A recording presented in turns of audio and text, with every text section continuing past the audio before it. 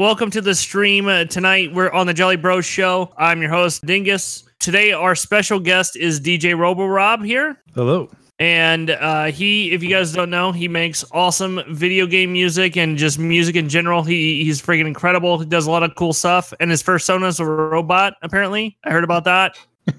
So that's pretty cool. You haven't figured that one out yet. I don't know what to tell you. Yeah, exactly. And then, of course, as per usual, we have Tom. Hello. And we have Hollow Savant. That's it. All right. So for tonight, this entire podcast tonight is going to be themed around our favorite video game music. We're going to be talking about a whole bunch of stuff in the different spaces of games. But right now, let's go ahead and kick it off with DJ RoboRob. What do you do on the internet, and like where can people find your work and all that kind of stuff so they can support you? Cool. Yeah, you can find me djroborob.bandcamp.com. You can find me on Spotify, all the iTunes and Deezers and Google Plays to your heart's desire. I think I'm on Pandora too for some reason. It still exists? Yeah. I get like 5 cents every couple of months from them. So rocking it. Living large. So my name's Rob. I make video game music and video game remixes is one of my fortes. Remixed. Oh man, but like I couldn't begin to name off all the different games that I've done. So many. I mean, I've been following you for a long time, and I think Logan's actually been following you a longer time than I have, which is crazy. It's funny that you brought up the Mega Man or Mega Ran track. That was forever. That was what 2013, I think. Yeah, man, Final Fantasy VII. That was what. That was the album. That was the album that brought me. Like that album brought me into nerdcore. Like figuring out what nerdcore was and finding that whole scene. Love Final Fantasy VII. So. Yeah, originally I ran into Ben via, I think it was Twitch originally, and then I started running into you and everyone else, and then eventually I met like Mega Ran and everybody. It's insane. So many great people out there making music. Just for context, by the way. Yeah. The date on this file when it was created for Mako Reactor Remix, Thursday, July 26, 2012. Oh, nice. Oh my God. I made that remix in a stuffy, way too small apartment, or room in a house. I'd just been kicked out of my apartment, and my buddy was like, well, you can come live in the spare bedroom. And this was like Harry Potter style under the cupboard room. And so I could barely fit my like my bed took up the entire room, and then I had like my TV sitting right next to me, and like I just made it with like headphones and hooked my computer into my laptop, hooked my laptop into my TV, and just and that was like one of the first ones that kind of like popped off a little bit. I think Mega Ran retweeted it at the time, and a lot of people. Do you remember like what the very first game is that you ever remixed? That would be Chrono Trigger. Oh wow, that makes sense. Is that one live somewhere where you can still see it, or? It's on my SoundCloud, I think. Yeah. Okay. I was doing, and if you go like way back to like when RoboRob wasn't even RoboRob yet, and I was like fiddling with electronic music. You just Rob at the time. I was just not. I wasn't even trying. I was just like, oh, FL Studio 6, cool. What is this? What is Fruity Loops? And just dinking around with like all the really shitty like fake bit stuff on there, and like trying to make chip tunes, but like it wasn't really chip tunes. It was just really bad happy hardcore. It was. I don't think I ever asked you. Have you made music for an official game yet? Like that's released? Have you done that? I feel like you have, right? I've it's I feel like it's a curse because I've started on 3 games now that were funded on Kickstarter or had one of the other ones they had paid me already. They had paid me up front and said, here's money to do the soundtrack for this. We need, this and this and this from you. And then one of the guys just said, "I'm done. I don't care about this game anymore," and just moved back to Norway. And Wow. that was it. And then the other one was, I have music in a bunch of mobile games, from back in the day. I don't think you can even get them anymore. They just don't work on the new version of iOS or they're whatever. just so old. Yeah. Yeah, and then I made like a bunch of music for like a jazz lounge trio. Like I played all the drums, bass, and piano by myself. Recorded all of it, like a one-man band type of thing. I couldn't even get down one instrument. Hey, I can play aerials. Okay, that's like the extent of what I can do. There's a difference Aerials between aerials and areolas, Tom. That is true. I don't have those. But I've done, and then those guys, they decided to not do mobile games anymore and went off somewhere. So like that music, it was made and it was bought and it was licensed and it's being used somewhere. I don't know where, but I'm getting royalties. It's just somewhere from out it. there in the ether. It is, I think. So someone said that they think that it's still being used in, like, when you go to Vegas and they have those slots machines and stuff that you can play on. Like the new, like the ones with all the visuals. They're a lot more like. And there's some of they're the most honest organizations I know when it comes to paying royalties, so that makes sense. So yeah, I think that the rights to the track got sold to them, and then but I still own I still own the mechanical license for them. So they still pay me. I still get a paycheck from it. So yes, my music's in a video game, but kind of not really.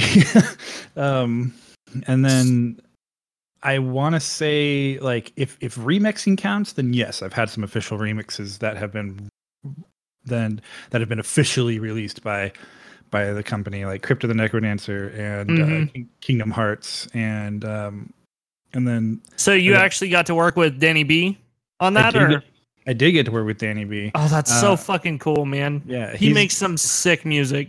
He really does. Yeah. So Flexstyle, who is another really great producer in the Overclocked remix scene for a long time, he hit me up. We've been friends for a while, and this was back in like 14 or 15, I think. He hit me up and he said, "Hey, have you heard of this little game called Crypt of the Necrodancer?" And I'm like, "Fuck yeah, I have. This game is fucking awesome." And he's like, "Okay, well, they're doing a DLC for it, and we get to remix all of the tracks." Yeah, and that was what did they call it? Overclocked DLC. Overclocked, yeah. And it came out at the same time as what did they call the last expansion for it? Anyways, I forget the name. Yeah, but it came out simultaneously with the last DLC they did for the official DLC they did for the game.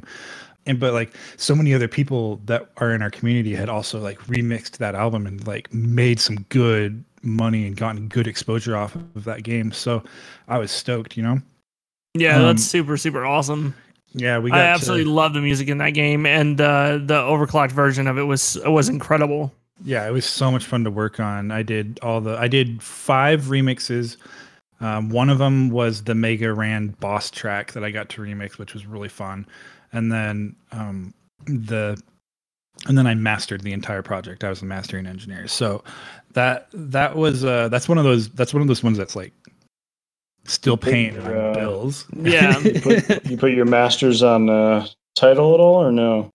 That album can be found on Bandcamp and Spotify. Okay.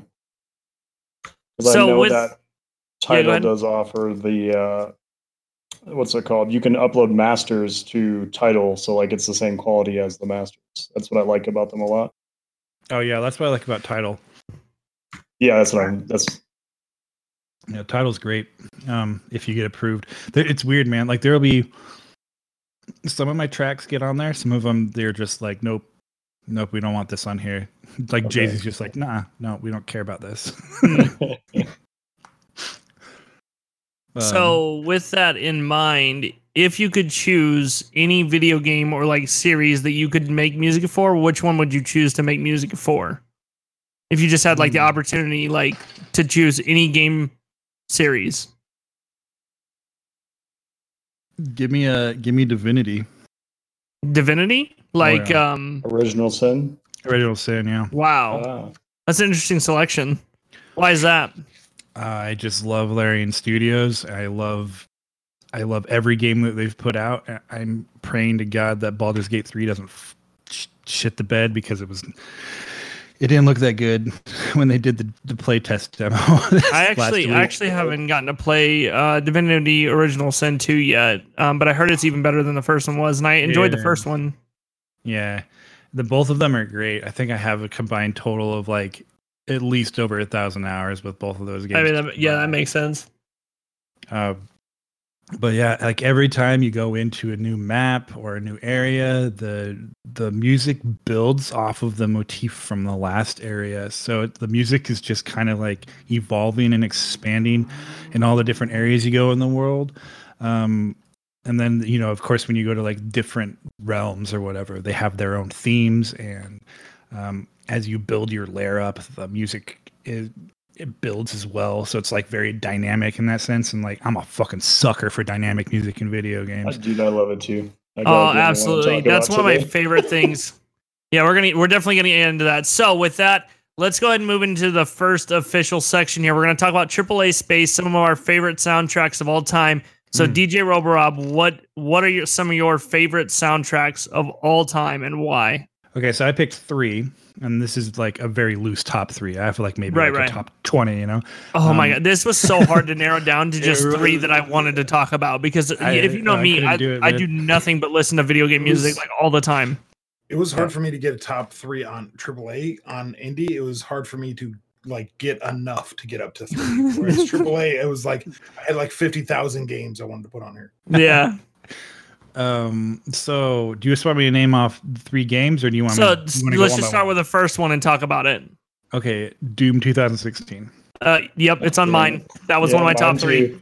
It's just so... You can't beat that soundtrack. No, dude, it's just so fucking metal, dude, and it sets the mood perfectly. And especially like my favorite parts of how it is how dynamic it is. Like we just said, like you'll pull a trigger, and then as the shot hits them, the music starts. It just goes boom right into it. And then like as you progress, and like if your health gets really low, the music changes a little bit. There's like some filters come in, so like that like, oh, I'm hurting. Like you can hear that in your headphones, and like, man, like, and the quiet parts too. Like if you're doing exploration or puzzles, it's just really quiet, and there's like this really dark atmosphere, and there's so much tension there, and then all of a sudden you're just right back into ripping and tearing through shit, man. But I fucking love that. Dude, if you guys have ever Gordon seen, is a fucking genius. Oh my God! I'm sure you guys have seen the behind the music. I know Logan has. I'm sure that you have. Roborob today. Yeah, it is so crazy. The way he describes it is like perfect. He's like the music makes you feel like you're reaching into the mouth of the demon. Like it is so crunchy. Like when you punch, like the music punches, and it has like no restraint. And every single track is just so hardcore. It's crazy. And the way that he mixed in like the new age like tech with the metal is just on a whole nother level. Yep. Well, you remember that video and how they did it, right?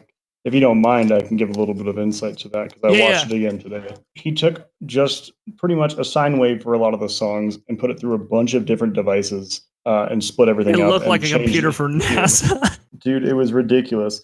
And at one point, he was using a 9-string guitar because he was taking the normal riffs you would have and just played them at a lower octave. And then it was just ridiculous. And you can feel Mick Gordon's passion for that music in the music when you hear it. So, that's how awesome that music is. Yeah. Well, it's ridiculous too, because like in this part here where he's talking about, I have it up here where he's talking about like he was trying to bring it down, and then he gets the the other guitar, and then he's like, we need to go lower, and then he like takes the main riff and like stretches it into a whole new, entirely different song that still keeps the exact vibe that Doom had originally. You can see the passion when he talks about it, like how much he cares about the original Doom soundtrack, Right. Yeah. I can't believe that this guy strung all of this together. It blows my mind. Every time I hear the soundtrack, it gives me chills. Like look at this, like how many wires he's got running through the setup. It's some of the craziest crap I've ever seen. I can't remember who Oh yeah, it was Bobby Prince. He is the original composer for Doom. So he drew a lot of like crazy fucking inspiration from those games, obviously, because Mick Gordon did essentially what like people like me's dream job is. You take an old game and you're hired to remake the music so it's fit for this time frame, you know, like right.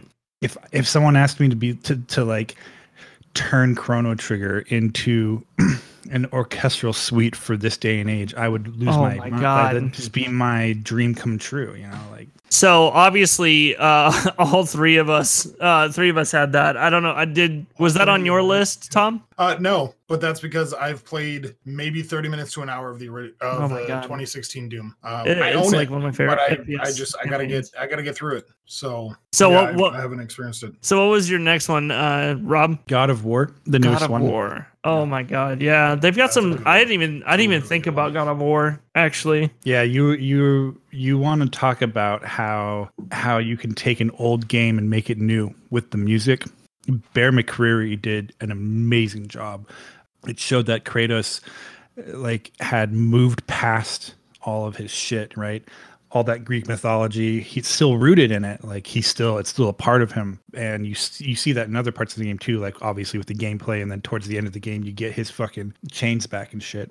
But like he's moved past that and he still has those scars, and you still hear the remnants of like of that in the music, but it's mostly like this huge Nordic soundscape that lets you know that like we are in a different realm. Like this is a different place.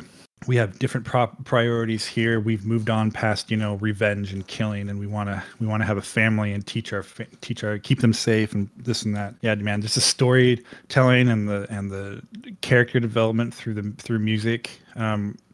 They use again what's called a motif for each character. Anytime there's a main character on the screen, or they're having one of their amazing fucking cutscenes going, you'll hear remnants of a different melody here and there, right? Right, that's like their own melody. I think me and you have actually talked about this before. We have, yeah. Motifs are like one of those things that I go fucking ape shit crazy over, because they're so much fun. You can do so much with them, right? Well, and it's crazy how much it adds to like that feel of like bringing in that character into not only the visual part of the scene, but into the creation of the music. Right. So for anybody who doesn't know what a motif is, it's like a very simple, easy to remember, basically melody that can be reshaped, or you know, it can be accompanied differently through different parts of like if you think of like Princess Leia's theme or the Star Wars theme, not the main Star Wars theme, but like if you think back to Star Wars and you think of Princess Leia's music, right, every time. Mm-hmm. But through in every different movie, when she's on the screen and they start that, it's a little different. It's a little more whimsical. It's a little, you know, it's got different strings playing behind it or something. And that's what I love about games like this, like God of War. I would say if people have a hard time understanding what can become a motif, I would say things that people like meme today, like easy parts of songs that you can easily recognize no matter what it's in, like something from Undertale or something. I would say that tune / Well, and Undertale even has it itself. It has specific like parts that are in like multiple songs, just in slightly different ways. Yeah. Speaking of like, that's one of the tracks that I remixed last year. I did a Field of Hopes and Dreams remix from Deltarune, but I sprinkled in a bunch of little tiny motifs from Undertale 1, from the first game. Right. And you can hear it if you're paying attention, but like, you know, you change it so it kind of fits the beat and fits the key of the new song, of, you know, and that's like I said, like that's every mixer's, every composer's dream, I think, really, like when it comes to video game music. It's like bring that nostalgia back in, bring that like feeling of that you get when you played the game the first time, and bring that into a new remix, bring that into, you know, a new. It's kind of like when you're playing a new Mario Brothers game and you hear that original riff, but in like a slightly different way, and it just brings that joy like on a whole nother level, you know? Yeah, for sure. Yeah, exactly. And they've done that with a lot of the theme songs, and even Even some of the stuff in Mario Maker 2, it's impressive how they've kind of changed some of the mixes to fit the different new, what do you call it? Like the different vibes for the different, the level theming. Yeah. You definitely, so with Mario Maker 2, and they actually did with 1 a little bit too, depending on what background you go with, the music completely changes. Yeah, and then of course you have like Yoshi's theme, which they lay across like everything, for when he's a part of it. But so you said you have one more, Rob? Yeah. And it's no surprise that I picked Final Fantasy VII. God damn it. My list is over. Did you pick all 3 of the same ones? No. Oh, okay. Only 2. Oh yeah, he nailed mine on the head. No, I haven't played any of those games. I mean, Nobu just broke boundaries with that game, man. Yes. So then what song would you pick? Like as in like pick best my favorite one? Child. Certainty of the Genova, Still More Fighting. Shinra's theme, Prelude, of course, but that's in every game. I would say The Chosen by the Planet is probably the most iconic one I remember the most from Final Fantasy VII. Yeah. I don't know. I could just listen to Final Fantasy VII music all day. But because I knew you were going to be on this podcast, I had some backups, so... I actually brought back up too because I knew that me and Logan and probably me and you were gonna have some crossover. Yeah, it's funny because like I've listened to so much Final Fantasy music in my lifetime because I absolutely love the music, but I've just never been into the actual game. It's just one of those weird spaces. It's even like Mega Man is the same way for me. I've listened to a lot of Mega Man music because I love it, but I just never got into the game. That's exactly how Mega Man is for me. I love all the themes and all the different character themes, man. Shit, dude. Yeah, it's a lot of fun, but like I don't think I've ever I beat Mega Man 2, but I think that's it. I've never beaten any of the other ones. I played them all, but I just like side scrollers aren't my bag, man. Like I'm not really into side scrollers, so unless it tells a story, god damn it. Then again, Mega Man Legends was 3D on the PlayStation 1. Yeah, I never had a PlayStation 1 until I was an adult. And at that point, it was like, I'm going to play the classics, Isn't Mega Man technically a classic nowadays, though? Technically, yeah. I should go back and play it, but I don't care enough. Or have enough time, really. But the truth will set you free. I just don't give a... I just don't care anymore. But in that, it's funny that you bring up Mega Man and Final Fantasy VII. Not sure if I've told you yet, Scott, but in the same vein of Kingdom Heartbeats, we're releasing a Final Fantasy VII remix album on Materia Collective. God. That's going to be friggin' insane. I can't wait. It's nuts, dude. We got James Landino and Varian, Arthur X Medic, Tofi. I'm missing people, and I'm going to feel bad if they listen to this and be like, "What the fuck, Rob?" But like, I have to go change my shorts. Just keep dropping them. Yeah, it's going to be sick. I can't wait. How long are you guys trying to release that with the release of the remake? Yeah, so funny story. Sebastian, who owns Materia Collective, hit me up today, and I've had pre-masters in to him for months now, since like November, right? Early November. Yeah. Forgive me for interjecting here, but as someone who doesn't listen to music, because I know not everyone in our stream knows what the heck you're talking about. What is a pre-master? Okay, so pre-master is everything is mixed down in the song and sounding really good before it goes off to be sent to be mastered. And mastering is basically equalizing the track out and making it radio ready sounding, so it gets it louder, make it sound a little fuller. And it's more of a math problem. There's a lot of math involved with mastering, with mixing. It's drafts, kind of in layman's terms. It's a rough draft. Yeah, pre-master isn't necessarily a rough draft. It is a finished piece. It's just there's still one more step to get it ready to go on the radio, basically. Gotcha. Okay. So yeah, I sent him all my final mixdowns, back in November, and he's like, okay, these all sound good, and we had painstakingly recreated all the orchestral parts that we wanted. So there's no sampling done, because we can't do that these days. You can't just sample an old CD. That's not legal. So we orchestrated everything, and we had talked about getting, a live chamber choir for One Winged Angel remix. And I was stoked, it's freaking awesome. That ended up never happening for one reason or another. And we sent off those pre-masters to get mastered with 100% copyrighted samples from the original One Winged Angel. and he hit me up today, months later, going, "Hey Rob, slight oversight here. But we're gonna need you to fix this sample in this one track, or we're gonna get sued by Sony. Please do not get us sued by Sony, Rob." He didn't go into that much detail, but like that's what would happen. You know, like he's being like, "Please fix this now," like because we were literally pressing things on Monday, and so he's like, "You need to fix this now." It was just really funny because we were so meticulous about it for like 5 months. We were working on this album ever since Kingdom Heartbeats was successful. Sebastian was like, "Okay, let's do Final Fantasy VII. Like, let's do another one. Let's get the next one rolling earlier than before." So, yeah.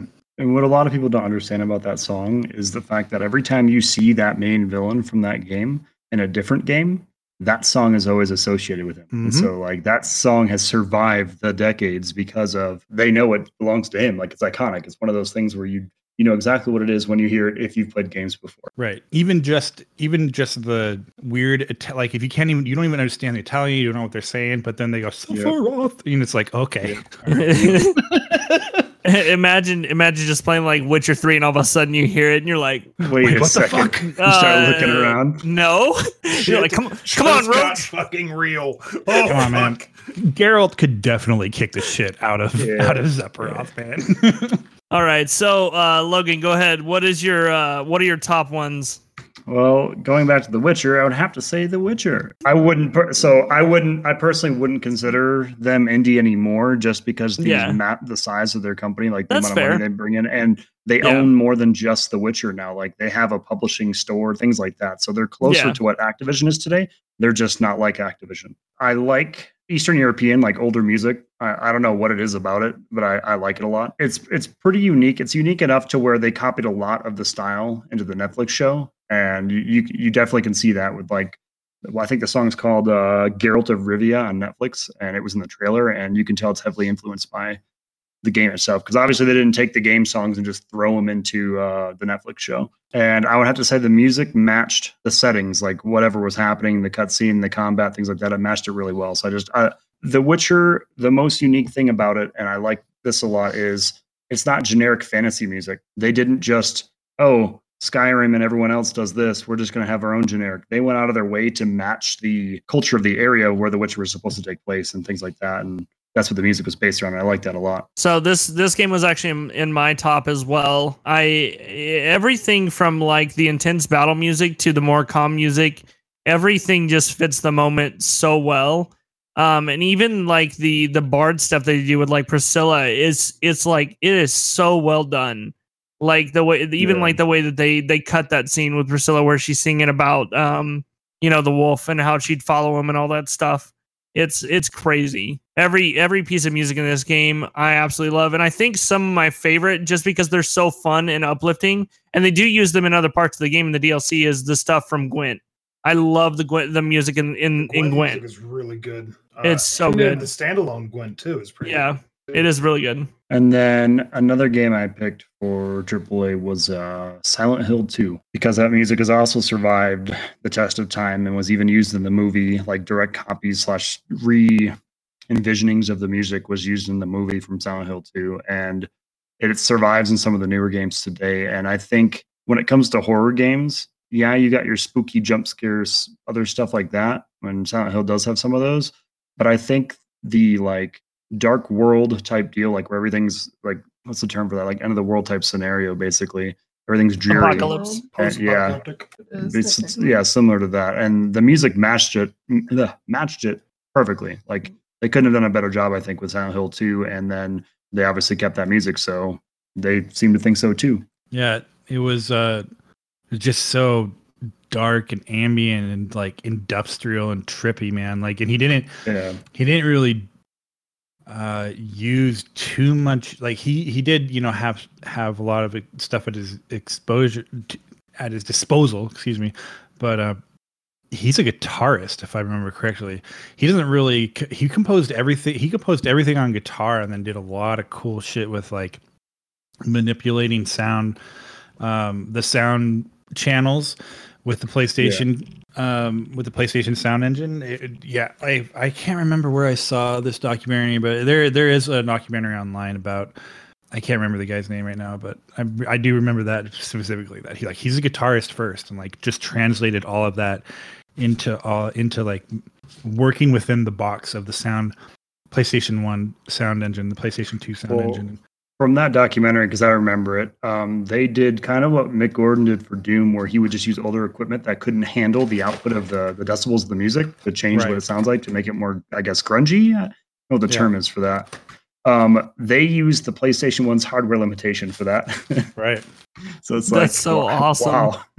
That goes down to knowing your equipment, right? Not necessarily the actual hardware itself, like what the hardware can handle. Like they knew what the PlayStation was capable of, and they pushed a little bit past that limit because they knew it would change what it sounded like, and it did. It's so crazy that people think on that level for the music in these video games, and I think that just goes to show the kind of passion that goes into some of these soundtracks. You know? Yeah, it's what separates your average person who makes music on the laptop for like, hey, I made some background music for your track, from people who are remembered and make, tracks that survive the test of time. Right. And then of course I can go back to Doom real quick, because Doom holds such a special place for me, because that music, it's perfect for the game and it makes you want to keep playing. And one of the good things, or one of the crazy things I learned about the music was the early stages of the game when they were developing it, nobody was playing the game the way the developers wanted them to, because the music wasn't right. They weren't going around, running around and being offensive and things like that. They were playing it more of like a hide behind cover, shoot things and hide again and stuff like that. Yeah. And then once the actual music got introduced into the game, it changed the way the developers, their play testers, and other people who had early access play the game entirely. So it's crazy how much music can influence how people play and treat a video game. And I like that. Logan listens to the soundtrack so much that I won't go in the kitchen when he's in there, because like when he's making his cereal with Doom music on, it's a whole different kind of experience. Like you've never seen one make cereal like this. You go in there and get punched in the stomach. Yeah. That's why I said I'd make better pancakes. Because I make pancakes to Doom music, okay? No, but like demon blood syrup. Yeah. Specifically BFG Division, though. I think that's the name literally of the song I have on, because the BFG Division is like the epitome of like the Doom soundtrack to me. So there was this post once, and this is kind of I would say I can make it safe for work. So it was about not so safe for work personal objects people can use, and how it hooks up to Bluetooth and works to your music. Oh and my god! Yeah. The song that would be playing, it's like, yeah, you're not a real gamer until you play BFG, or play it to BFG Division or whatever. It's called. My god! Yeah. What's up, gamers? Yeah. So we call it pro gamer move. This game in every way is so I can't wait to see what they do with the sequel and what they do with the music in the sequel as well, because they're doing so much more with this next game. It's going to be mind-boggling, I'm sure. And we've only got a few days left, 2 weeks from today, actually. Yeah, I hope they don't do the normal Bethesda treatment we've seen lately with some of the other games, because I like Doom. So as a kid, I loved this game. Oh, quick fact. He used that stupid plugin. I can't remember what it's called, but it mixes two different sounds together and tries to pull aspects from one song or one sound to the other. And so for his guitar riffs, he took the old chainsaw sound from the original Doom, so that way the guitar riff sounded like the chainsaw. What?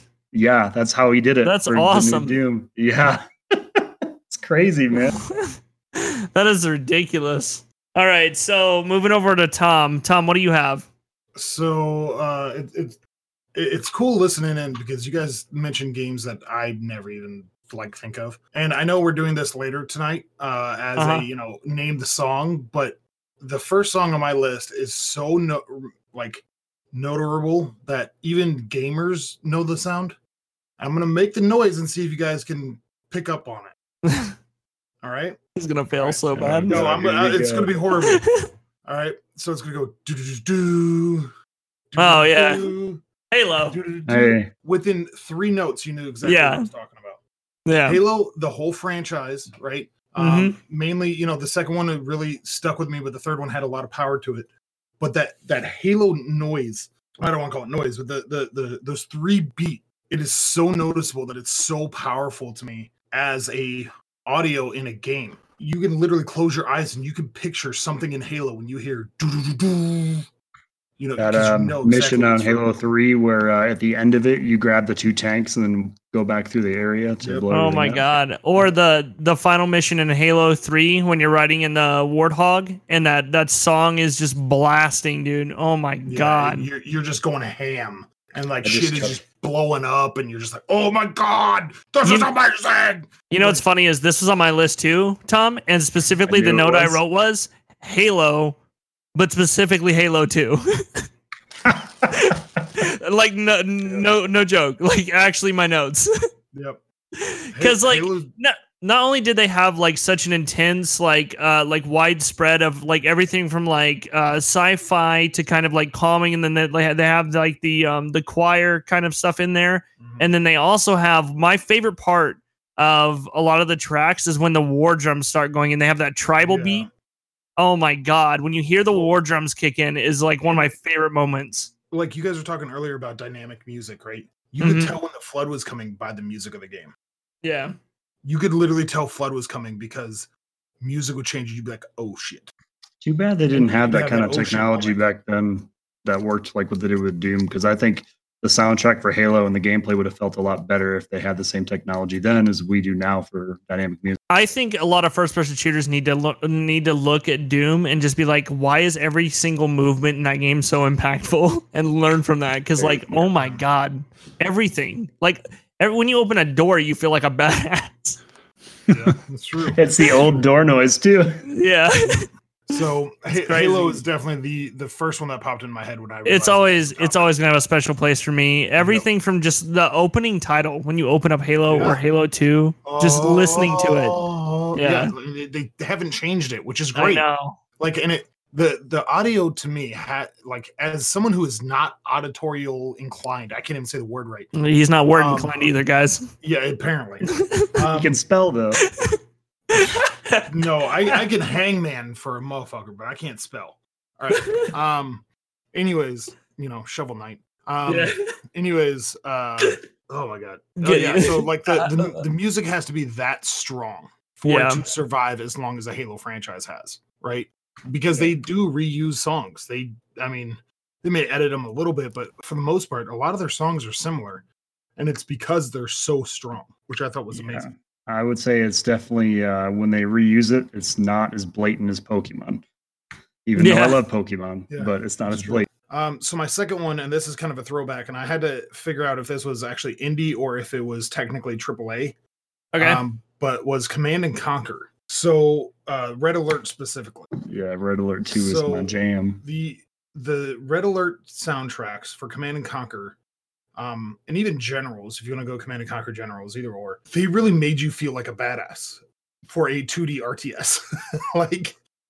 For their building and you're feeling like a straight Banff as you're running around, and as you're ordering people around, and with their musical audio paired with their sound effects of understood or affirmative, it paired really, really well the sound effects to the actual music itself, because the sound effects weren't drowned out by the music, but the music wasn't drowned out by the sound effects either.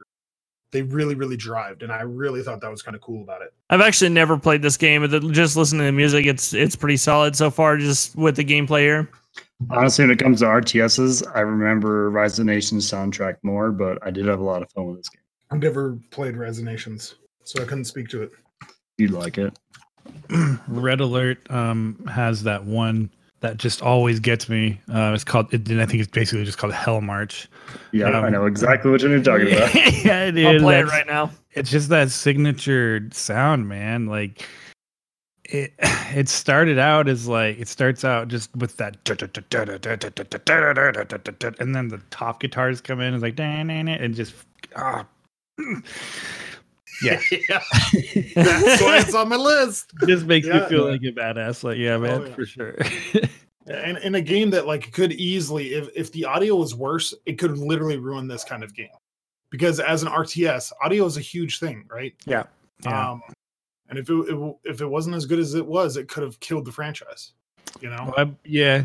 Command and Conquer has its got some problems, but it's still a good game. But yeah, definitely. I was looking at audio, not necessarily the game itself. I was looking at audio here. Yeah. All right. And then the third on my list, and this is kind of a two-parter, was the Red Dead Redemption games, both 1 and 2. As a person who grew up in the rural area of the world, it really kind of called to me. I'm not a huge fan of like country music, but I really felt immersed when I was in it. Like the audio is not like upbeat tempos, really. It's really kind of more I don't know how to describe it besides immersive. Well, it's just immersive. As I play it, it's just like I feel like I'm truly there when the music is going, you know. And my only caveat was I wish it would, you know, play it more often because there is a lot of dead zones where it just doesn't play any music at all, and all you hear is like sound effects. We talked about this with Zelda last week, but I can't stand it when games could absolutely have some of that calming music they already have in the game going for a spot and they don't use it. Like that frustrates me. Exactly. So like if they had constant music, that would be my caveat. But the music they do have is really good. It's really relaxing. Yeah. And I really, really enjoy listening to it as I play the game. It's one of those games where I can turn off my own music and just listen to game music. They I remember watching a documentary on the music, how they made the music for it, and it's all organic. There is nothing in that game that is made with a computer. Which in this day and age is just like wow, like blows my mind, you know, like and like he would say, you know, he would just Woody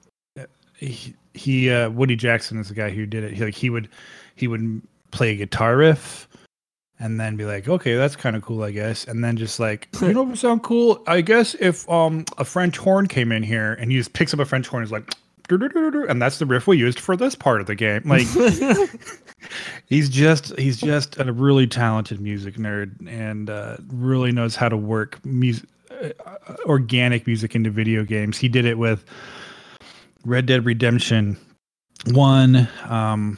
I think he also did.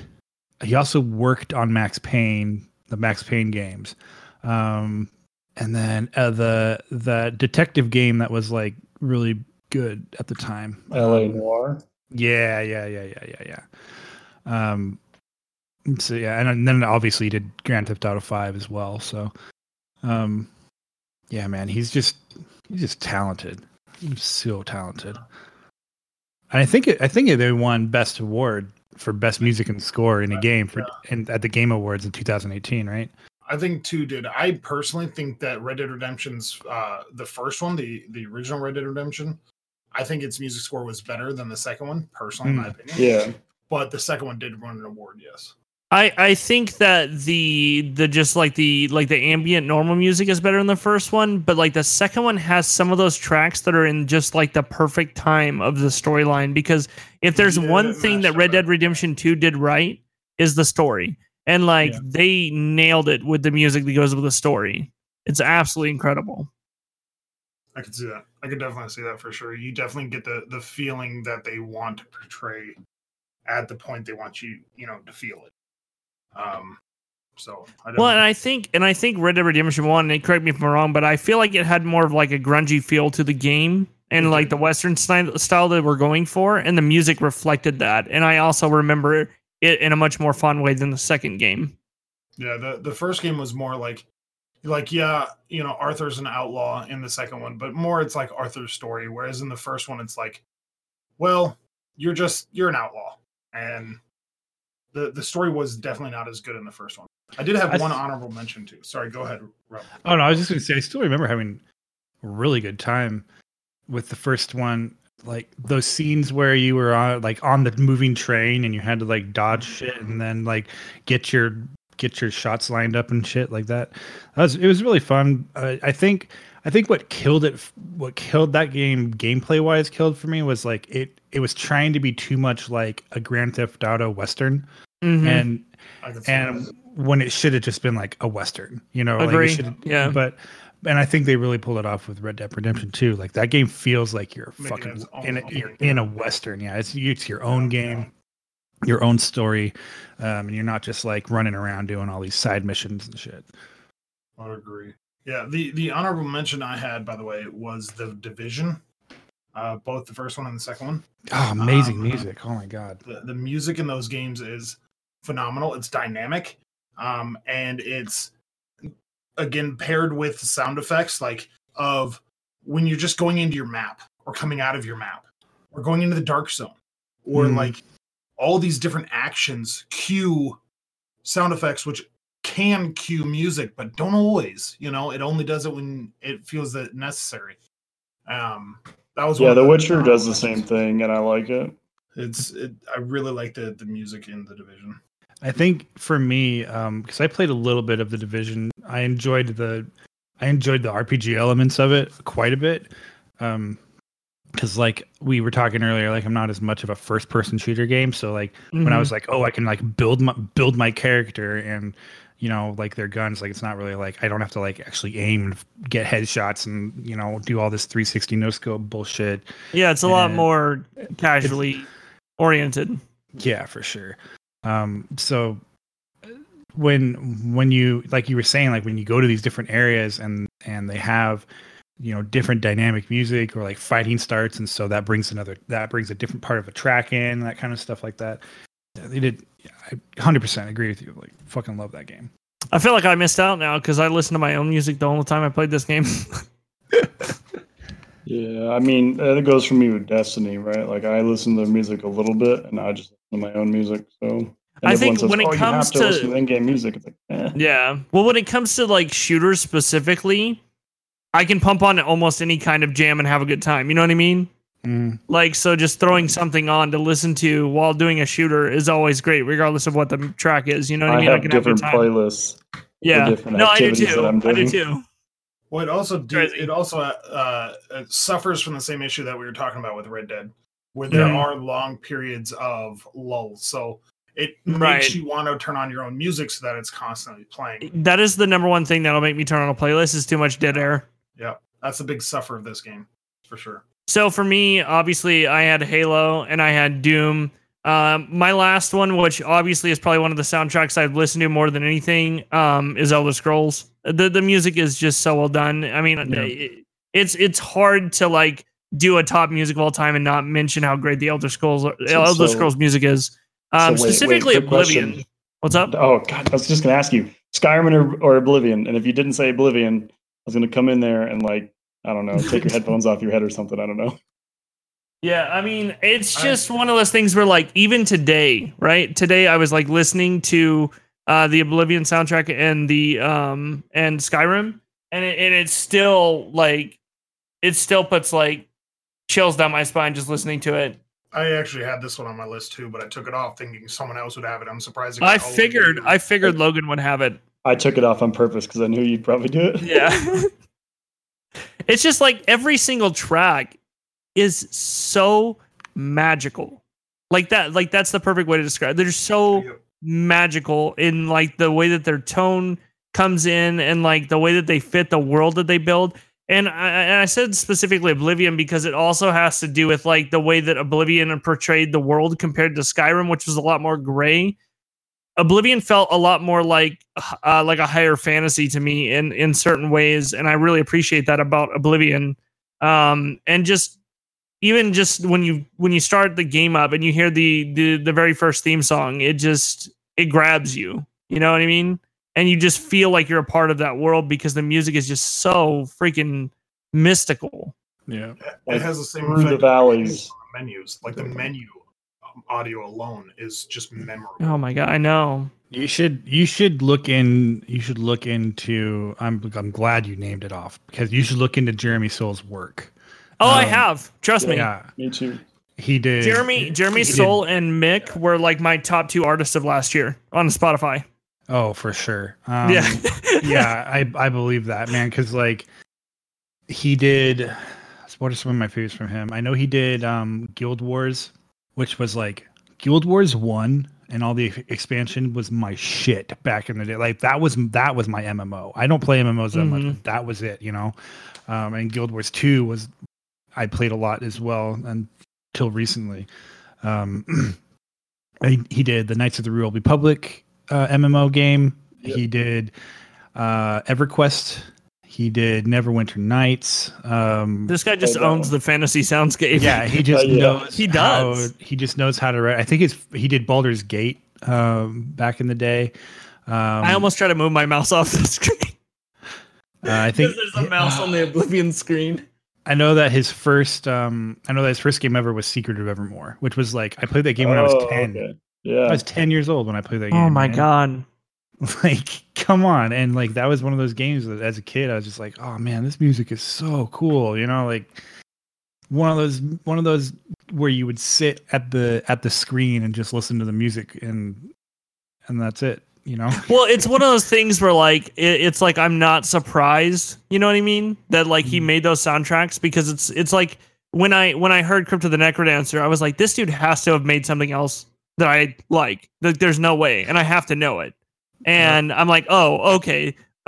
He made Super Meat Boy's music, and he made The Binding of Isaac's music. I'm like, come on, like, holy cow! You talk about like some memorable soundtracks. Like those games are crazy. It's interesting talking. I talked to him one time, like in person, and I was just like, how do you do it, man? Like, how do you get into the indie game composer scene? Because like you're doing great, and you were where I want to be. We're pretty much the same age. I think he's like 4 months older than me or something. We're both in our mid 30s, and like he's doing what I want to do, So I was like, how do you do it? He's like, oh no, I just got lucky. I mean, I'm that's sure most of it. Part of it. I mean, that's most of life, right? Just being in the right place, the right time. And that's pretty much what he said. He was just like, man, it's like you grind and you just keep writing music, and you keep, playing music live and doing what you want to do, and like networking with the right people, and then at the end of the day, hopefully someone wants to hire you. Like it's just what you gotta do. It's crazy. So let's go ahead and move on to the next section for indie games. Rob, what are your top indie games for soundtracks of all time? Well, we've already talked about Crypt of the Necrodancer. It's on mine as well. It's my number one choice. Yeah, it's my I don't really have, like, again, I can't make numbers out of these. Right, exactly. I have so many indie games I couldn't choose. Now, similarly to you, how you said with Mega Man, I'm going to say Undertale. I didn't really care about that game as a whole. I didn't like the gameplay. I didn't like just didn't really ever jive with me, right? So, but all my friends are telling me, it's so good, it's so great, it's amazing. The game is amazing, the story is amazing, and the music is amazing. And that video game is the reason why Tiny Waves is even a thing. You guys blew it out of the water. Yeah, so we made that was our first big release. The huge compilation remix album of all of those Undertale songs was our first big. It's 56 tracks, I think, and 52 or 56, and every single one is a banger. Like every single one, and it's like you guys have even gotten like your own memes from that and stuff. Basically, like everyone telling Ben like "Hoy" is like the craziest silly thing. Yeah, and it's absolutely amazing. That's his top played track of all time. It's huge. It's nothing to scoff at. Like you say, people know that know Undertale, know the name Ben Briggs because of his Temshop remix, and that just like that's just one of those things. It's like you're so integrated into the culture of that game and the scene, and the music is just like Toby Fox. My favorite thing about it, and my favorite thing with all the remix scene, is like he knew going into this that less is more. A lot of those songs are very stripped down, they're very simplistic, but the melodies are really fucking good, and the chords are really fucking good, and you don't have to have these. It just goes to show and prove that you don't have to have these huge, sweeping, grand compositions for your video game. Right. Yeah. It can be these simple like exactly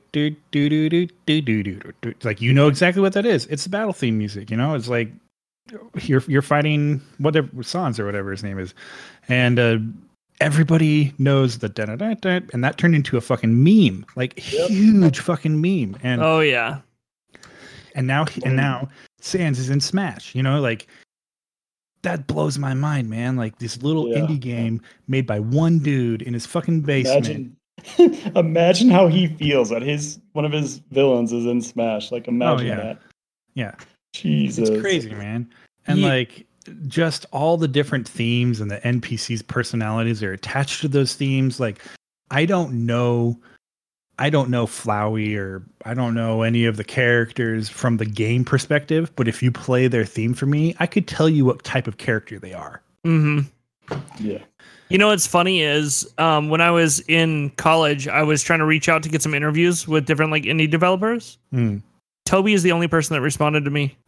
It's crazy. I was like, well, I appreciate the fact that he actually responded to my email and like wrote me back, and like he wrote me out like a whole thing of like, yeah, I'd love to do something like that, but like unfortunately, I'm not taking on any sessions at this time, and so on. So it's really cool just to be able to like have that connection and just like him actually respond back. So it's pretty cool. He's a cool guy.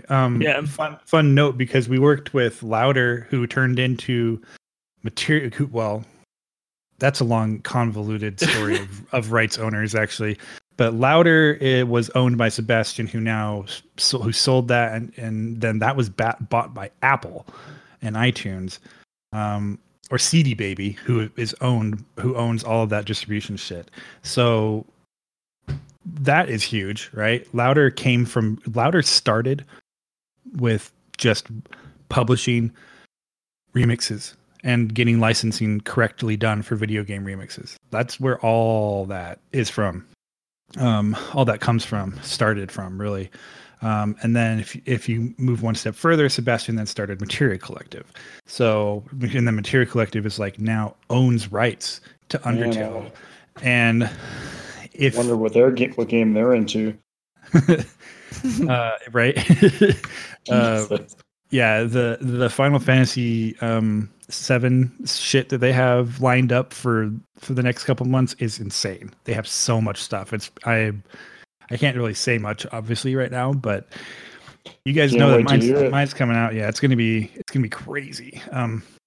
But Sebastian said and this was as of like 2 or 3 years ago at this point, I think, it's the first video game to ever make more money off of video game music remixes than royalties off of that than just sales. That's the first game ever to do that. Yeah. What? That is insane. We're talking billions. Yeah.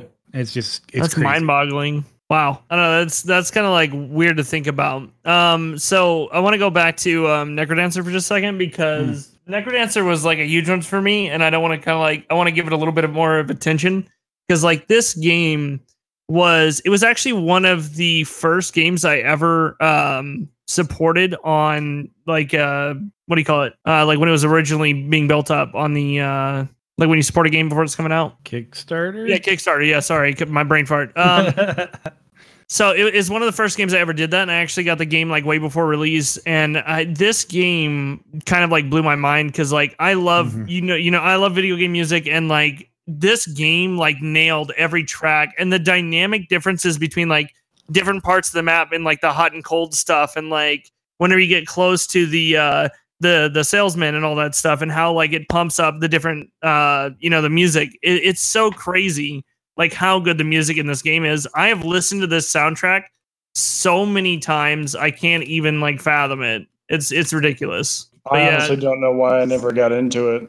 Like I couldn't tell you. I didn't look interesting when I saw it at one point, and then I just never checked it out again. I think I said billion. I meant to say millions.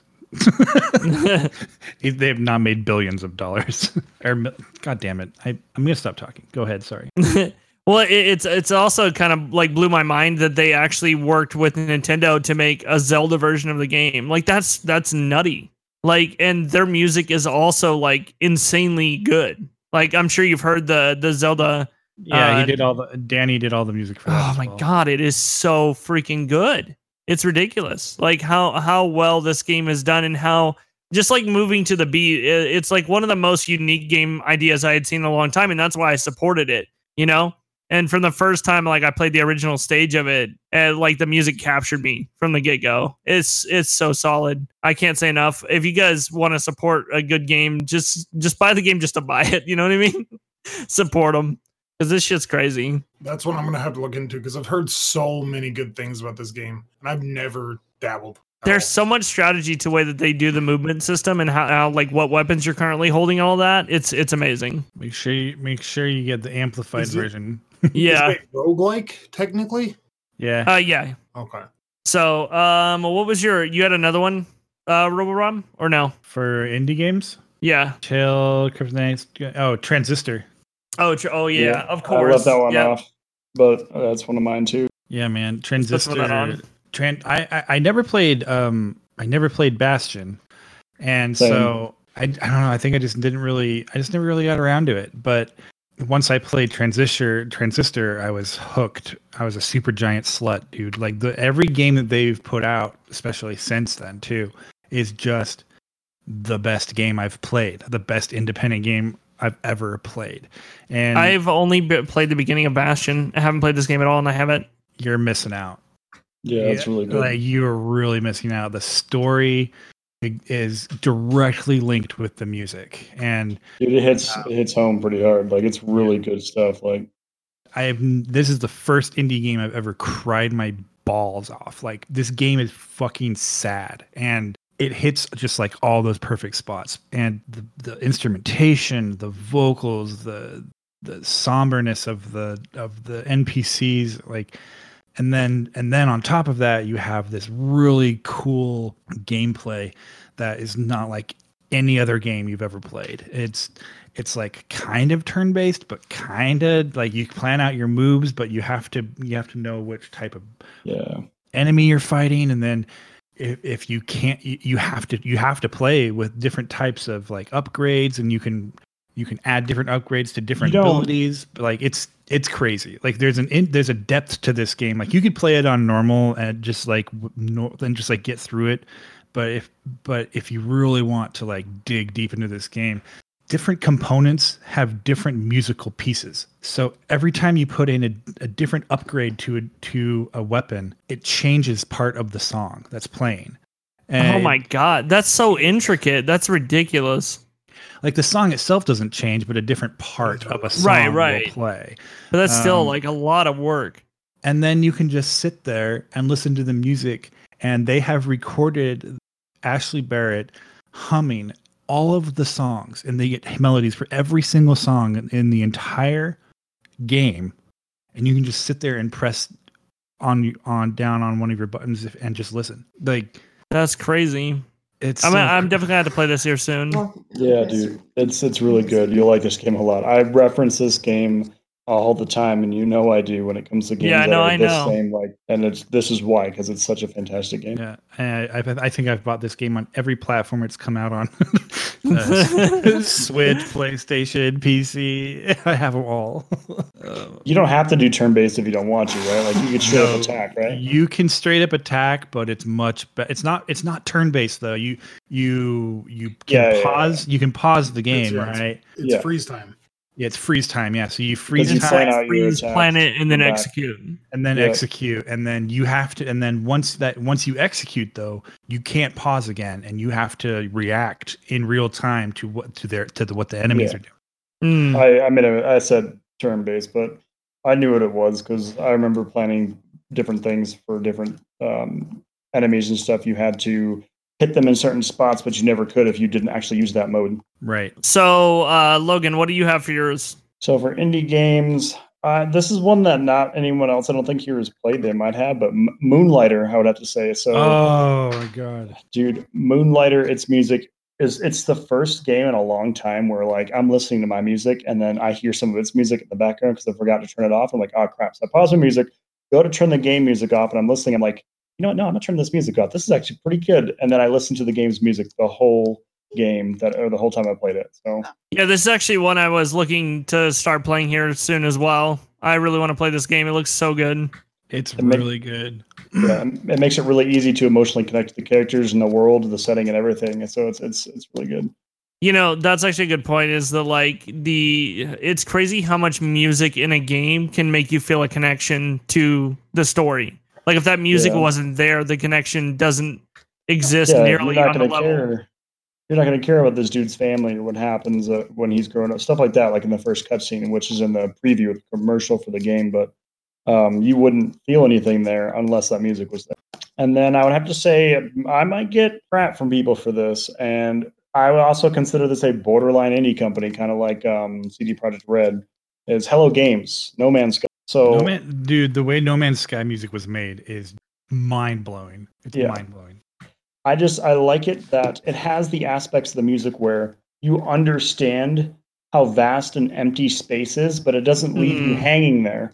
It has like the hints and sections of the songs where it encourages you, you want to explore. It gives you that sense of adventure. So like it's not like it'd be closer to a cosmic horror game if they didn't put those aspects in, because you'd realize how alone you really, before multiplayer came out, that was 100% true. Like how alone you really were and how empty everything was, especially some of the weird planets that like didn't make any sense. Because does anyone care if I spoil some of the story for No Man's Sky, or does people actually care? I mean, I haven't beat it yet, but I probably never will put the time into it.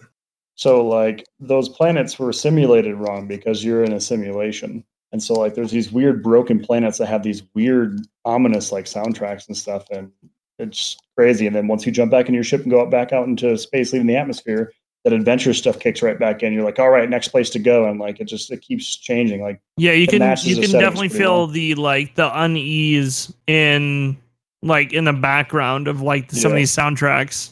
And even like the battle music when the Sentinels are coming after you and stuff in this game, like it gives you a sense of urgency. And it's not like Oblivion where it's like, oh, where's the wolf or the mud crab at? Because I need this music to go away before I can fast travel. The real sense of urgency there is getting away from the guard before he catches you to force you into a conversation and tell you to stop and pay with your blood. Yep. So another cool thing about No Man's Sky music is that the music itself, they made all the parts to be procedurally generated. So it just the same way as like how you go to a planet and the fauna is its own thing and the animals are their own thing, the music is its own thing. So every time you listen to it, fauna is animals. Oh, the animal. I'm just kidding. It is. I'm just kidding. I still remember that first glimpse of like how shitty the game was at launch, and that guy was showing off like this just tarted looking giraffe raptor thing, and like you see the Jurassic Park meme with like the flute or whatever. The recorder, not the recorder. I can't get enough of that one, dude. That's like one of my favorite memes ever invented. It's so funny. Oh my god. Welcome to Jurassic Park. I'll still talk a lot of crap, but that's one of the few games that went 0 to hero like really well, like really quick. I unfortunately haven't had the time to pick it back up, but all of my friends are playing it again in 2020, and so I'm like, okay, maybe I will. It's a lot of new content, man. I played it for a couple hours a couple weekends ago. Yeah, they've really been they've really been putting a lot of hard work into it, and you have to put a major amount of respect towards that.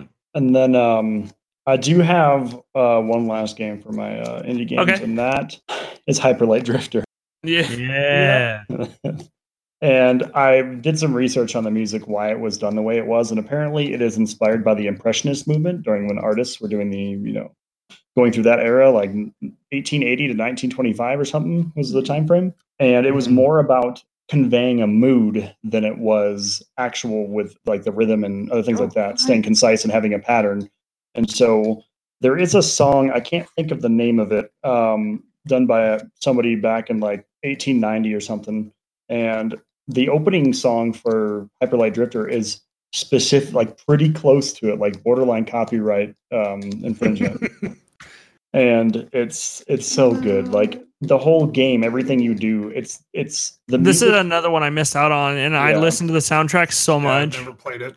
I've I actually I had some students that I was being a producer for that were making a clone of this game, and I'm like, yeah, you guys are doing great. I never played the game before. And what got me into Hyper Light Drifter and games of that view style kind of was Transistor. Transistor is what got me on the path to play Hyper Light Drifter, and I'm glad for that. And then the important part of Hyper Light Drifter is the music is there for one purpose only, and it's very important, and it's to convey the mood of wherever you're at and what's happening. It has nothing to do with the gameplay, everything to do with the music. Well, it's cool too because this is a weird kind of game in the way that like they tell the story completely through the world in a way that isn't it's not like direct. Yeah, there's like no words. Right. It's Souls-like. And you don't see like anyone else do it in that way, and they've done it so well. And I like this is just from like all the stuff that I've seen in the game because I've looked at a lot of stuff for this game. Yeah, and I reference this game a lot when it comes to other games like this. I compare Transistor or other games that I think are bad or good to Transistor or Hyper Light Drifter because they're just very good examples of how these kind of games should be made. And then, are we doing any honorable mentions now, or should I wait until we're done with the last subject? So some honorable mentions. I've got a meme mention. That's it's not really an indie title, but it's Yu-Gi-Oh! Duelist of Roses. Ha ha ha ha ha. Same tracks over and over and over again. Drove me nuts as a child. I could not deal with it. It's worse than Pokemon. And then, of course, Golden Sun on Game Boy Advance. That music was actually fantastic. I'm not going to go too deep into it, but I just wanted to mention it. Yeah. All right. So, Tom, indie games. Yes, indie games. So this was the one that I had, I guess, problems coming up with because I don't play a lot of indie games. So I went with what I have played. And so the first one that popped up was Cuphead, right? That was a conversation last week. And actually, I think the week before too and all that. Anyways, the score for Cuphead makes you feel like you're back in the day of that kind of game, right? It makes you feel that you're in the time that game is trying to portray that it's from. I guess is the best way to put it as someone who's not. In the same way that their art style like captures that time, the music nails it on the same level. Very well with their art style. 110%. Play my remix on stream. Yeah, hold on, I got you. I haven't heard it yet. Actually, shameless plug. Wait, hold on. Is it this isn't on Spotify, is it? It is, yeah. Oh, it's not showing up. You probably looking at DJ RoboRub. Look it for RoboRub music. This instead. Okay. That's DJ. right. That's right. I'm dumb. Oh my god, yes. Carnival Kerfuffle is also like one of probably the best song in the game. That one and like Floral Fury. What album is this in, Rob? I just put this out as a single. It was like I heard the music and I literally was just like, I have to make a remix of this like right now. Like I have to capitalize. You know? I think you did Mirror's Edge. What have I been missing out on? I love Mirror's Edge. Dude, Cuphead. They didn't care either, man. Like they said, hey, we basically said, hey, what do we need to do to like license this? Because they didn't go through any distributors for the music or anything. They just put it out on Bandcamp. They just put the music out on Bandcamp. And so we're just like, hey, what do we need to do? Like, especially like, I think James Landino has like 4 or 5 Cuphead remixes. Oh, yeah. Point. And they're all gold. And they're all great. Yeah. So what's the name of the song real quick? It's Carnival Kerfuffle. Yeah. With Cuphead, I definitely, as everyone in here is like, hell yes. Right. Yeah. it's one of those games that I personally feel the art or the artistic audio in this game is perfectly placed. Right? Mm-hmm. It's exactly where it needs to be, because it doesn't break immersion. It may not be dynamic, but it feels right. It feels like it's in its right place, I guess is the best way to put it. Which a feeling is really important when it comes to audio, at least in my opinion. So that was the first one I had.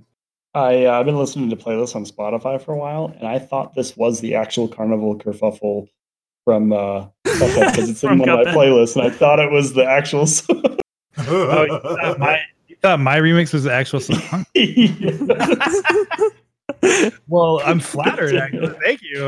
Well, it's good, man. So Music marries well. That's for dang sure. That's funny. All right, go ahead with your next one, Tom. Great. The next This was actually one of mine too, by the way. So. Oh, was it? Okay. Yeah, it was one of my top ones. It's just so unique, you know. So as I mentioned, I was having a hard time with indie games. So this one, I don't want to say is a cop out, but it's kind of a loophole. Minecraft. Minecraft currently is not a indie game, but originally it was. Right. Yeah, I mean that's fair. And the score for Minecraft, both original and current, I can literally listen to that while I'm working because it's just so relaxing. Your brain goes on a mystical. This is going to sound corny as hell. Your brain goes on a mystical voyage as you're listening to this, like through the woods of Minecraft. You can literally just picture it. No, you're right. And it's well set. It's Minecraft, and it's like Halo. It's noticeable, right? When you hear it, you're like, that is Minecraft music. I know, I've heard it. I know that's what it is, without even hearing the title. That's what happened when I heard the Stranger Things theme for the first time, because Minecraft had a song in it that sounded just like it. Yeah. I'm trying to think. I don't even know if I've listened to any Minecraft remixes. Do you know anyone that's made one, Rob? I'm sure there's some out there, but the thing with Minecraft music is now that they're owned by Microsoft, it's hard to get the licensing correct. Yeah. I know that a couple of buds in the scene have tried to put them out, but Microsoft is like, their buttholes clenched tighter than Nintendo when it comes to licensing the music. Yeah. I thought C418 still had all the rights to the music. They might have the rights, like they still own the mechanical license, but okay. When it comes to the distribution, Microsoft definitely owns the distribution rights to the music. Well, Microsoft paid a dang pretty penny for this game too. They paid what was it, like $3 billion or something like that? Yep. Yeah, it was nuts. Those guys never have to work a day in their life again. Yeah. You know what's funny about like this kind of like music and games, like specifically with Minecraft and all the time that we've played it together, like for me and Logan specifically, how much time we spent playing this game, just listening to the song Chris from Minecraft and hearing that piano riff, it literally teleports you to a different time. It's crazy. What's that song called? Chris. It's the one that's like da na na na na. It's I don't know. It's got like the little riff, but it's one of the ones that I remember the most. That it's like it comes out of nowhere because everything's quiet, nothing's going on. Then you hear that keyboard come out of nowhere, and it's just so soothing. Yeah, I really enjoy Minecraft, and I enjoy the music. It's again one of those games. Like I tried to look at games when I was looking for these that I don't have to listen to other music while playing the game. Mm-hmm. This is definitely one of those games where, as I'm playing it, if I'm listening to other music, I'm doing something wrong, because the music for this is amazing. And it's relaxing. And like, I play Minecraft to relax because of the music. Like it just, yeah. Anyways, my next one, my last one was, and this was a hard one for me to gather or to determine whether I wanted to do Enter the Gungeon or this game. And it ended up being this game. It's Binding of Isaac. Another Danny Beat track, and he comes up again. Yeah, the Binding of Isaac is, as I'm playing the game, like there were several times where I'm like, this is really fucked up. Like looking at if you guys actually watch the story of Binding of Isaac, spoiler alert. Yeah, for sure. It's, his mom throws him in like a basement, and it's his way of fighting out of the basement and this, that, and the other. And then he ends up killing his mother and this, that, and the other. And like some of the stuff is really messed up, and it would definitely not hold that weight if the music that married with it wasn't properly placed. The music reflects it so well. Like the song right now, The Calm, it has that sadistic, like creepy feel to it. Yeah. And the piano feels like it's crawling up your back. And I love it. Well, I didn't feel it crawling up my back until you said something. And like it's like one of those horror movies when the little girls start singing and you're just like, nope, I'm out. I quit. When you climb up the ladder and she's standing right behind it. Yeah. Dude, are you referencing like Fear 2 right now? Yeah. God, dude. That game gave me nightmares. Dude, that game had some of the best jump scares I've ever seen. That were genuinely they were done really well. Oh my god! Couldn't tell you what the music was. Don't remember it. So basically, what we've learned tonight. Okay. Yeah, but basically, what we've learned tonight is that Danny B knows how to smash the soundtrack. Yeah. Truth. Because so I'll go ahead and start with mine. I already had Crypt of the Necrodancer. We talked about that. And one of my honorable mentions is Super Meat Boy, because that soundtrack is a fucking banger the entire way through. But the only one that I have left that you guys haven't said, because we already talked about The Witcher 3 and all that. So my last one is Hollow Knight. Hollow Knight, the entire journey throughout the game, the music evolves with it, and it does it so well. What was that thing you said about Danny B? What? That the thing that we've learned tonight is that he knows how to smash the soundtrack. And now you're talking about Super Meat Boy. Yeah, I know. So Jesus. But Hollow Knight, if you guys haven't listened to it, like from the moment you enter like the first city and it's like dead and there's nothing there, and the music is so like it makes you feel like everything is dead and you're alone, and it does it so well, and everything from that like all the way up to the boss fights is insane. I don't know if anyone else has like listened to the music as much as I have. Do you guys listen to the soundtrack? Yeah, I know the soundtrack. Yeah, I will sit into City of Tears over and over and over again. It's so Let's keep good. It on.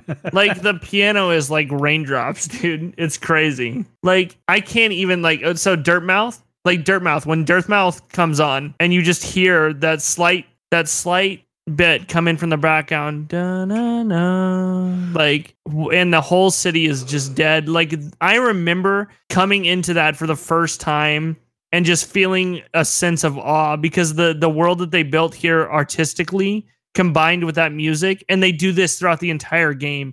This game, and I talked about this obviously as like my favorite indie game of all time. I cannot speak enough to like how much I was captured by the music of this game. It blew me away. My only experience of listening to any music on that game is from watching you play it on stream, and even as an onlooker, I was enjoying it. Right, I wasn't even playing the game, and I still enjoyed the music, just because it paired well.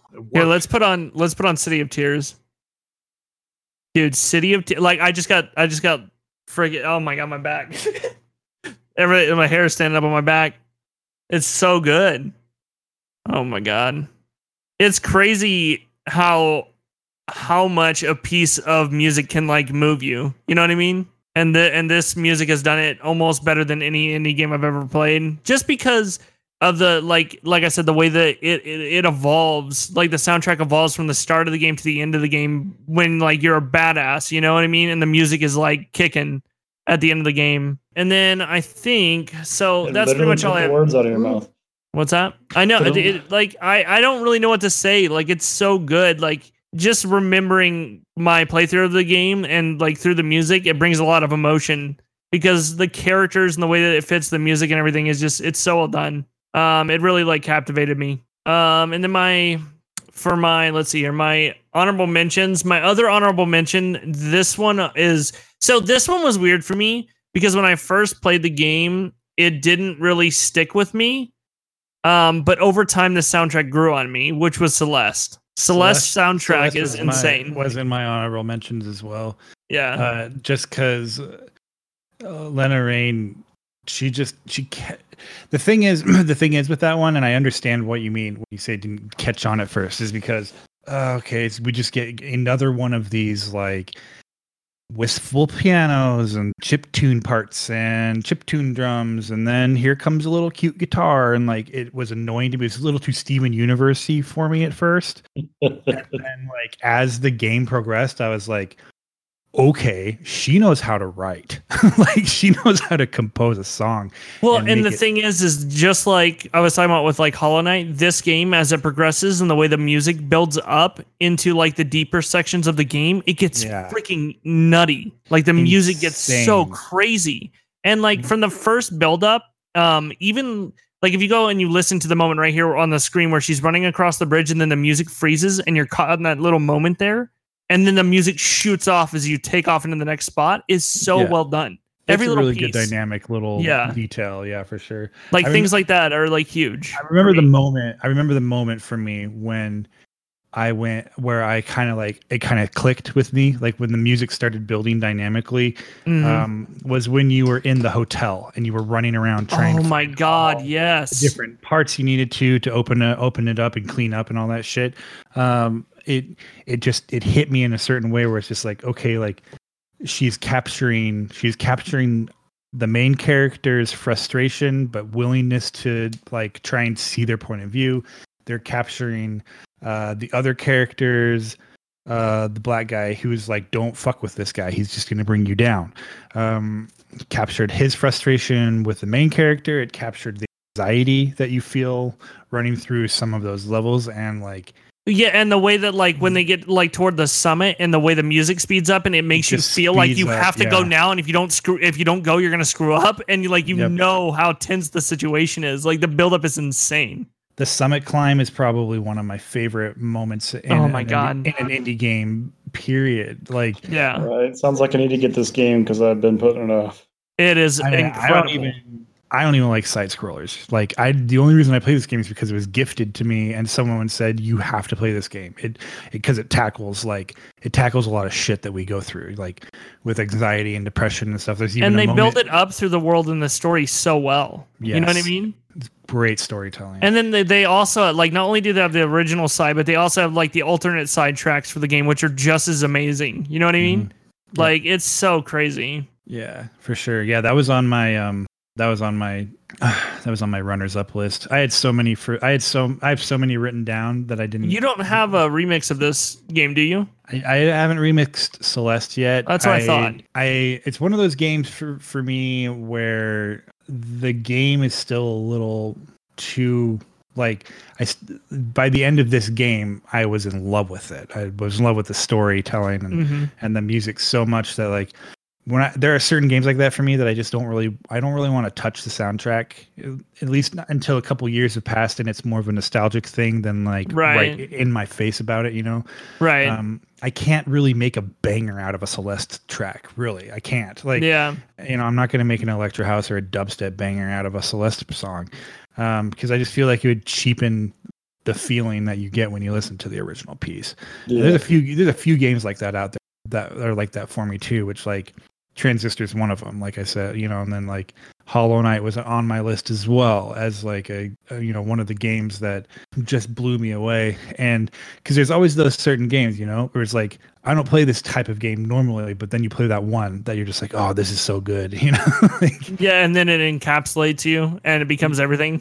Right. Yeah, that's how Transistor was for me. That's how Ori of the Blind Forest was. Oh my God! Drifter. Speaking of soundtracks, that was one of my last honorable mention. Surprised. No, okay, you're gonna mention. Dude, Ori's soundtrack. It's another one of those where it's like you hear it and it just like I don't even know, like it just captures the emotion of the game so well. It's like from the very beginning when they're showing like the world changing and all that, and they have just like the entire thing, like the whole orchestra like running. You're just like, oh my God, like I'm gonna cry. Yeah. You know what I mean? Like it's crazy. Another one that was really good. Hold on, I'll just pull up my notepad. I had a bunch of fucking written down. Risk of Rain's really good. Risk of Rain was great, yeah. I mean, we could sit here and list great. There's been so many great indie games in like the 2010s that had like ridiculous soundtracks. You know what I mean? We could list them all night long. Yeah, for sure. Did you play Mutants Year Zero? Did you play that? No, I haven't. The soundtrack for the game is so underrated. Like it's kind of like an XCOM style game. Yeah, there's just so much exploration and like the combat is a little more stealth and strategy oriented than XCOM is. Kind of in your face attack, go, move, right, attack. Mutant Zero is a little more like use your certain abilities, explore this area first before moving on to this battle kind of thing. Right. Just don't look at that. Just play it. It's one of your honorable mentions that you didn't talk about. It has to be there. It's a blast from the past. So the link doesn't have periods; it has underscores instead of periods. Remove them and put periods. You're just making things a fucking pain for me, is what you're doing. Because I don't want to preview. I don't want you to see what it is. Okay, sorry, hold on. This has to get out there because no one said anything about it. What the hell? Well, I figured it was going to come up. Hold on. Well, I have an honorable mention for a AAA as well, but are we talking? Oh my God, is this my song?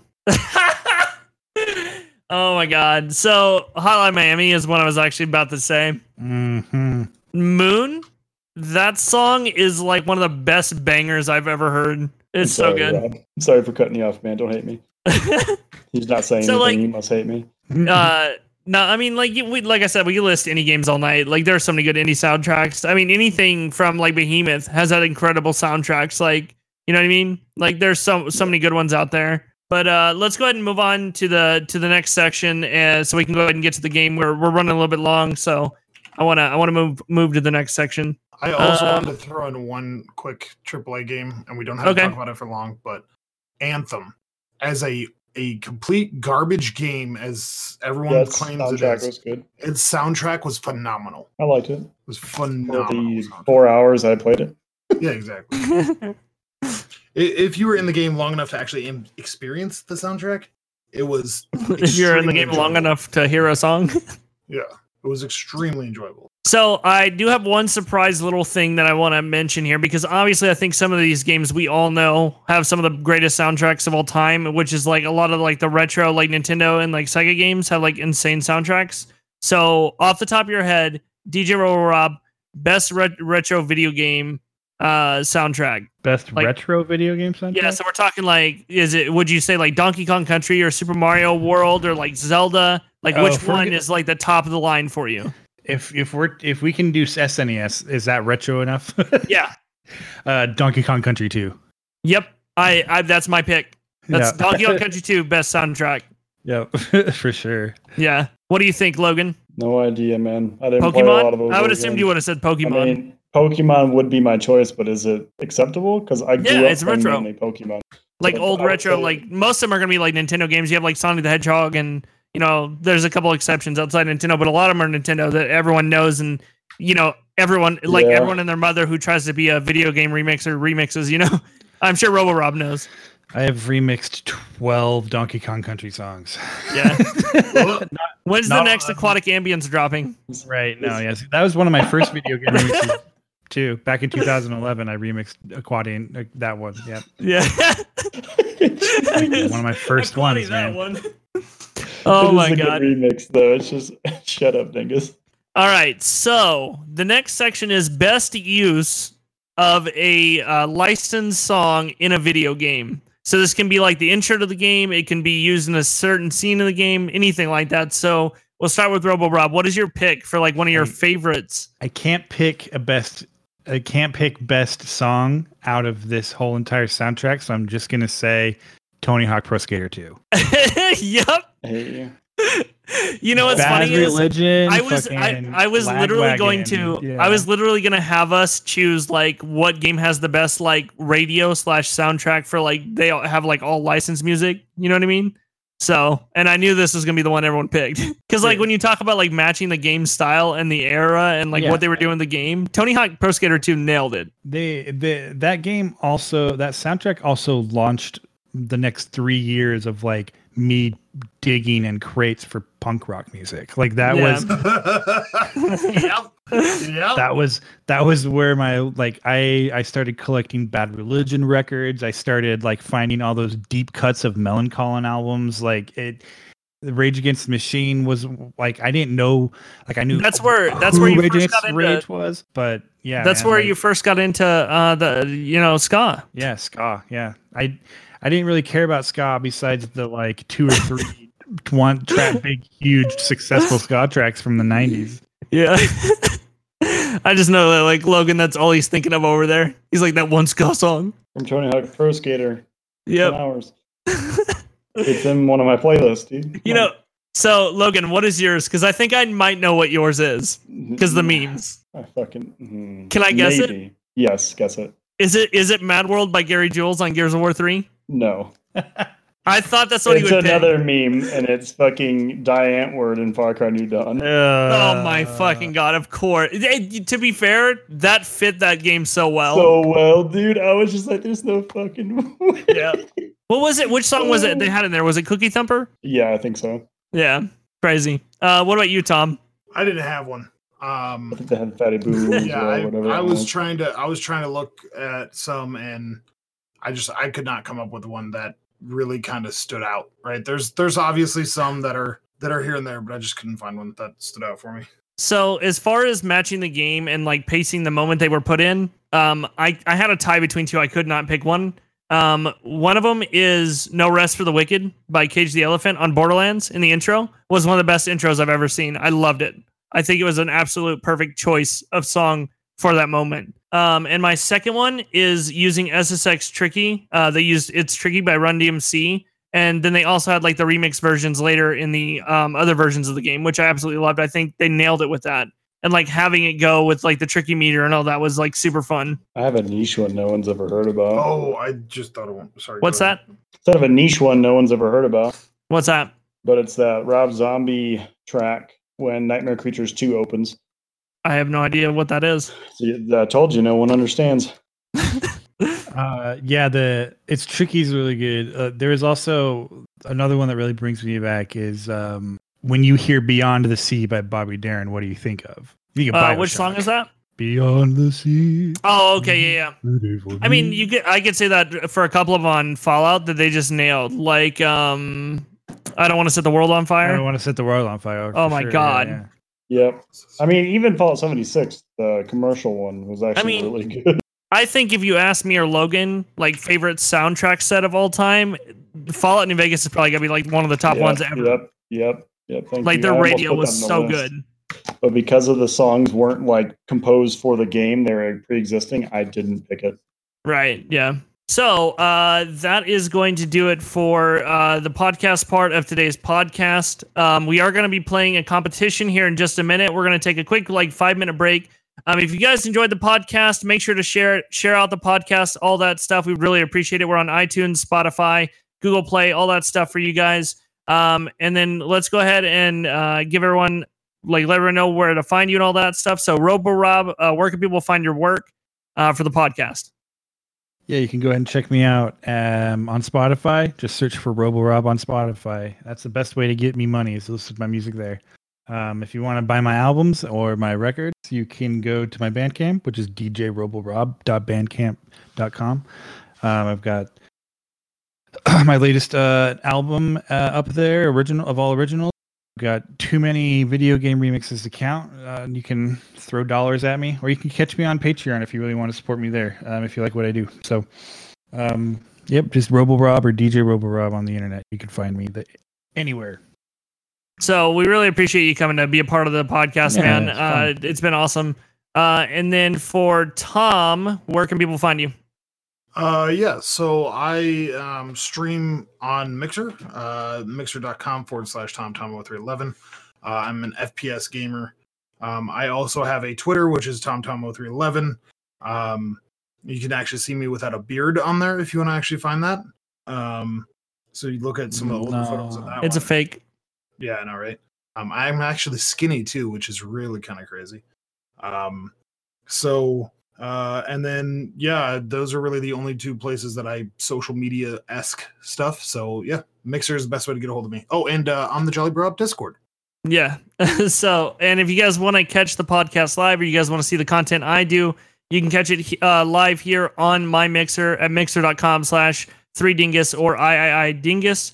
And then let's see, we are going to be doing a competition here in just a minute. We are going to be doing a musical competition, which is going to be uploaded on the Jolly Bro Up YouTube. You guys can check it out there if you're listening on the podcast. So thank you everyone for joining us for this podcast. Have yourselves a wonderful day, and we will see you on the next one.